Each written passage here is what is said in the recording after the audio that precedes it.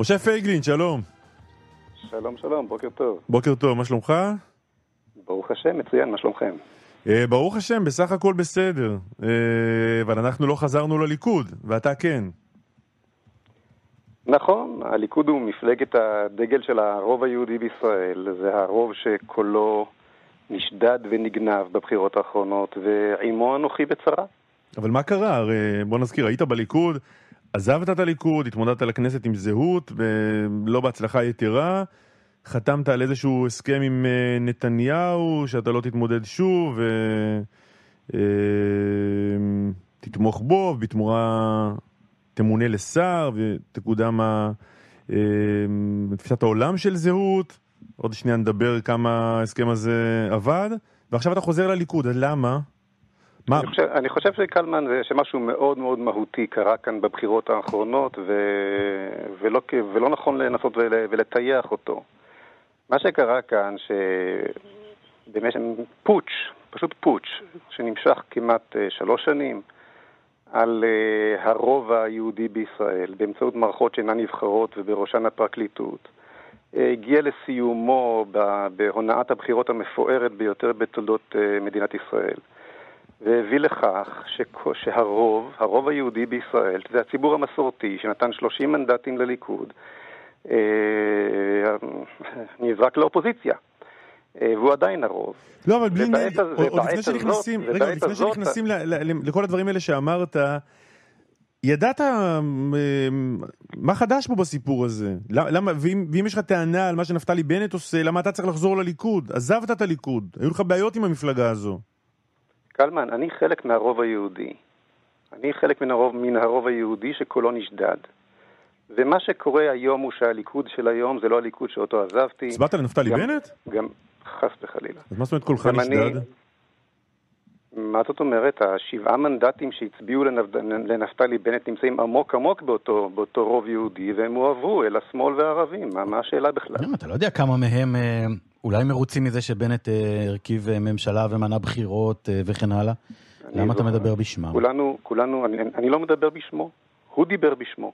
הוא דיבר מצוין בשמו, בכתב ובעל פה. כן. והסביר בדיוק כן, הוא הסביר נכון, כן, הוא הסביר, הוא יעשה כל דבר, הוא אומר, נתניהו נכשל צריך ללכת ואני אמנע בחירות בכל מחיר, הוא קיים את הבטחתו.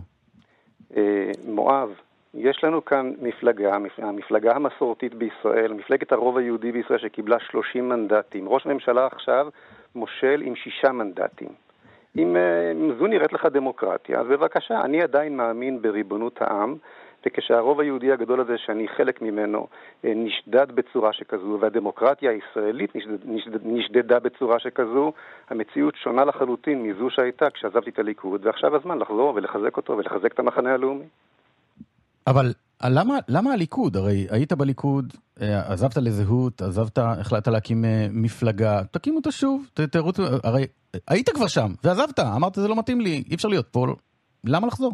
קודם כל, בפשטות זה לא התאים לי אז, וזה שוב מתאים לי היום. כל הפוליטיקה היא אך ורק כלי להגשמת אידיאולוגיה ומטרות. זה צריך להבין. גם אני בסך הכל כלי. הלוואי שגם ראש ממשלתנו היה מבין את זה. למה מה שלא התאים אז יתאים היום פתאום? אבל אני רוצה להתרכז בשאלה שלך. השתנה כאן משהו באופן מאוד מאוד מהותי. אני לא... אם אתה שואל על זהות, אז אני רוצה לומר לך שאני מאוד מאוד שמח שהקמתי את זהות. אני חושב שההישגים שזהות השיגה הם פנטסטיים. אומנם חסר לנו 1/4 מנדט כדי להיכנס, ואם זה היה קורה, אז כל הפרסה של 2.5 האחרונות לא הייתה מתחוללת, אבל אין ספק שזהות הכניסה יסודות חשובים מאוד לחשיבה הפוליטית בישראל. כמעט כל המפלגות מנסות לאמץ חלקים מן המצע המפואר שלה. כל זה בזכות זהות. ההישגים של זהות הם בוודאי חשובים ומרשימים, אבל בסופו של דבר צריך להתקדם, והמציאות היום היא שונה, ולכן חזרתי לליכוד. תתמודד על מקום ברשימה לכנסת הבאה? אני צריך לספור 3 שנים של מה שנקרא פזם, זאת אומרת תקופת הכשרה במסגרת חוקת הליכוד. אני מאוד מקווה שיושב ראש הליכוד ייתן לי את מה שנקרא קיצור פזם, את האפשרות להתמודד לרשימה לכנסת. ואם אני אוכל, אני אתמודד. וגם לרשות התנועה כמו שהתמודדת בעבר? תראה, לא יהיו יותר התמודדויות דקלרטיביות, ואני לא מתכוון להצטרף לפוטש הזה ולאתגר סתם כך את מנהיגותו של מי שנבחר על ידי הרוב היהודי. שזה מה שעשית בעבר. זה כפי שעשיתי בעבר, נכון. זה לא מה שהולך לקרות כאן. אני הולך להצטרף לליכוד כי אני מרגיש חלק מהליכוד. לא, אבל לא הבנתי. בעבר חשבת שצריך לקרוא תגר על בנימין נתניהו. עכשיו אתה אומר מה, הוא מתאים לי? אני לא מצטרף לליכוד כדי להצטרף לפוטש הזה. על מנהיגו של הרוב היהודי. אבל הוא היה מנהיגו של הרוב היהודי גם אז. ואז קראת עליו תיגר יותר מזה. אמרת עליו דברים לא פשוטים בכלל, לא קלים בכלל. אמרת שהוא שינה את הכללים באמצע המשחק. שהוא אחרון הדמוקרטים. שהוא עשה לך סיכול ממוקד. שהוא הוציא משקיפים מהקלפיות. זה אדם שפתאום אתה תומך בו? תשמע, אין ספק שהיו לי מחלוקות מהותיות עם נתניהו, וכנראה שגם יהיו לי בעתיד מחלוקות לגבי המדיניות שלו, לא לגבי כל הפוטש הזה שנעשה באמצעות כתבי האישום נגדו, זה ברור. אבל לגבי המדיניות שלו, היו לי ועוד יהיו לי מחלוקות. יחד עם זאת, זה האיש שהרוב היהודי בחר. והפוטש שנעשה עליו, כן, אבל אנחנו מדברים לקראת הבחירות. כן, בבקשה. והפוטש שנעשה עליו, צריך להבין את זה. הפוטש שנעשה על נתניהו לא נעשה על נתניהו האיש.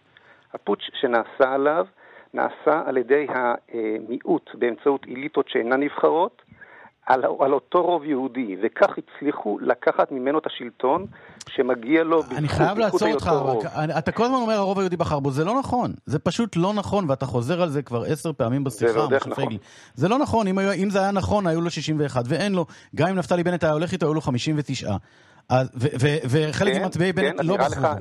נראה לך שהערבים בחרו בנתניהו? לא, אתה אמרת שהרוב מקרב היהודים בחרו בו, אני הולך אפילו להגדרתך. לא אמרתי. אם זה היה נכון, לא, אמרת הרוב היהודי בחר בו. לא הרוב מקרב היהודים, אמרתי הרוב היהודי. הרוב היהודי לא בחר בו, אם היה לו רוב הוא היה עם 61, לא היה לו. אני אסביר, מואב, אין ספק שאילו הבחירות היו נעשות בקרב יהודים בלבד במדינת ישראל, למחנה הלאומי ולנתניהו היה רוב עצום. בזה בוודאי תסכים איתי שמדובר כאן במי שמייצג את הרוב היהודי בישראל.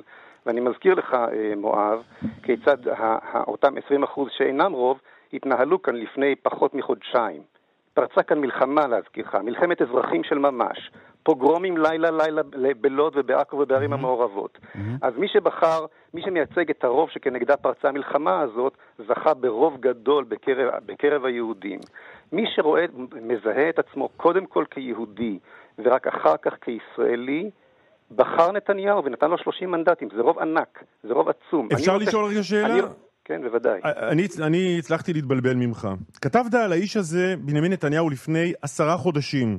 האיש שתמורת תמונה עם שליט על כבש המטוס, שחרר לעזה את כל הנהגת החמאס הנוכחית, מה שאפילו אולמרט לא העז, מהלך שהביא במישרין למותם של חיילים רבים. האשמת אותו שהוא, בנימין נתניהו, במדיניותו, הביא במישרין למותם של חיילים רבים, והוספת בסיטואציה הפוליטית והאישית שאליה נדחק נתניהו, שיקול הדעת שלו כבר אינו אובייקטיבי. מה קרה מלפני 10 חודשים ששיקול הדעת שלו כבר איננו אובייקטיבי, להיום ששיקול הדעת שלו הוא כזה שמשה פייגלין רוצה אותו? אמרתי שהיו לי מחלוקות, ועדיין יש לי, ועוד יהיו לי מחלוקות מדיניות מהותיות מאוד עם נתניהו. זה לא מחלוקת מדינית, אתה מדבר על יכולת, על כושר שיקול הדעת שלו. אני עוד לא התחלתי את המשפט ואתם כבר, תנו לי, בבקשה. היו לי מחלקות ויהיו לי מחלקות, העסקת שליט בוודאי הייתה טעות חמורה ביותר. כל זה לא משנה את העובדה שעליה אני מדבר מתחילת הרעיון. לא אני נבחרתי להנהגת הרוב היהודי, נתניהו נבחר להנהגת הרוב היהודי. זה בבחירות הקודמות. נתניהו בעיניי, לא, בבחירות האחרונות. כן, אבל עם הקודמות. הרי אתה מצטרף עכשיו לקראת העתיד, לא לקראת העבר. נכון, אני לא מצטרף לקראת העתיד כדי להצטרף אל הפוטש הזה על מנהיגו הנבחר של הרוב היהודי. בנימין נתניהו אחראי למותם של חיילים רבים במישרין? אני חושב שבנימין נתניהו טעה כשלחץ את ידו של ערפאת למשל, ולא ביטל את הסכמי אוסלו. זו לא הייתה השאלה שלי. וכששחרר את שליט, וכן, כל המהלכים הללו, שאגב הם המשך ישיר להסכם אוסלו שהביא אלינו השמאל, היו טעויות שהביאו גם למותם של רבים. זה נכון. זה נכון, זאת מדיניות קלוקלת ומוטעת, ואני אתווכח על כך ויכוח פנימי בתוך המפלגה. ואתה עדיין חושב מה שכתבת לפני 10 חודשים, ששיקול הדעת של בנימין נתניהו איננו אובייקטיבי עוד? אני בוודאי מתכוון להביא לליכוד את אותו נופך אידיאולוגי ישר כסרגל שאני מבטא מאז הקמת זו ארצנו ועד היום. בוודאי שכן. ההבדל הולך להיות שזו לא הולכת להיות מתקפת מצח שמצטרפת עכשיו אל הפוטש שביצעו האליטות של השמאל על הרוב היהודי, אלא בפעולה יחד עם הליכודניקים. אני מצטרף אל הליכוד, נקרא לזה הסוציולוגי, הרבה יותר מאשר לליכוד האידיאולוגי. אני עם עם ישראל, והליכוד הוא זה שמבטא אותו טוב מכולם. משה פייגלין, קודם כל אתה חוזר על העניין הזה, הרוב היהודי, זה מוציא אותי מדעתי, כי אם היו, נתנו 30 מנדטים, זה אנשים שהצביעו לו, לא רוב, 30 מנדטים, זה הכל. הצביעו למפלגות אחרות, הם היו רוצים להצביע לנתניהו. היו יכולים להצביע ליכוד, לא הצביעו ליכוד, אז יש לו 30 מנדטים ואין לו רוב, אבל שנייה רגע. אתה לא אומר יש לי מחלוקת אידיאולוגית עם נתניהו, אתה כותב לפני 10 חודשים שהאיש לוקה בשיקול דעתו ואינו יכול יותר לקבל החלטות. זה לא ויכוח אידיאולוגי, זה ויכוח על מישהו שאתה אומר במילותיך, הוא לא יכול להנהיג. הוא לא ראוי. וקודם כל, מואב, אני די שמח על כך שזה מוציא אותך מדעתך, כנראה שזה קורה משום שזאת האמת. אנחנו לא מחולקים כאן לימין ושמאל, אנחנו מחולקים כאן, בקרב היהודים אני מתכוון, למי שמזהה את עצמו קודם כל כישראלי, ומי שמזהה את עצמו קודם כל כיהודי. זה דבר עמוק וזה דבר משמעותי, כן. ואני קודם כל יהודי. אוקיי. ולכן זה מוציא אותך כנראה מדעתך. לא, מה זה שייך? עם כל הידידות. גדעון סער לא מזהה את עצמו כיהודי? זאב אלקין לא מזהה את עצמו כיהודי? מה זה שייך? לא. לא, אני חושב שזה מוציא אותי מדעתי, כי אני חושב שיש פה טיעון דמגוגי. זאב אלקין וגדעון סער, הם לא רואים עצמם כיהודים? מה הקשר? אני חושב שזה מוציא אותך מדעתך, כי אני מסדר נכון את החלוקה.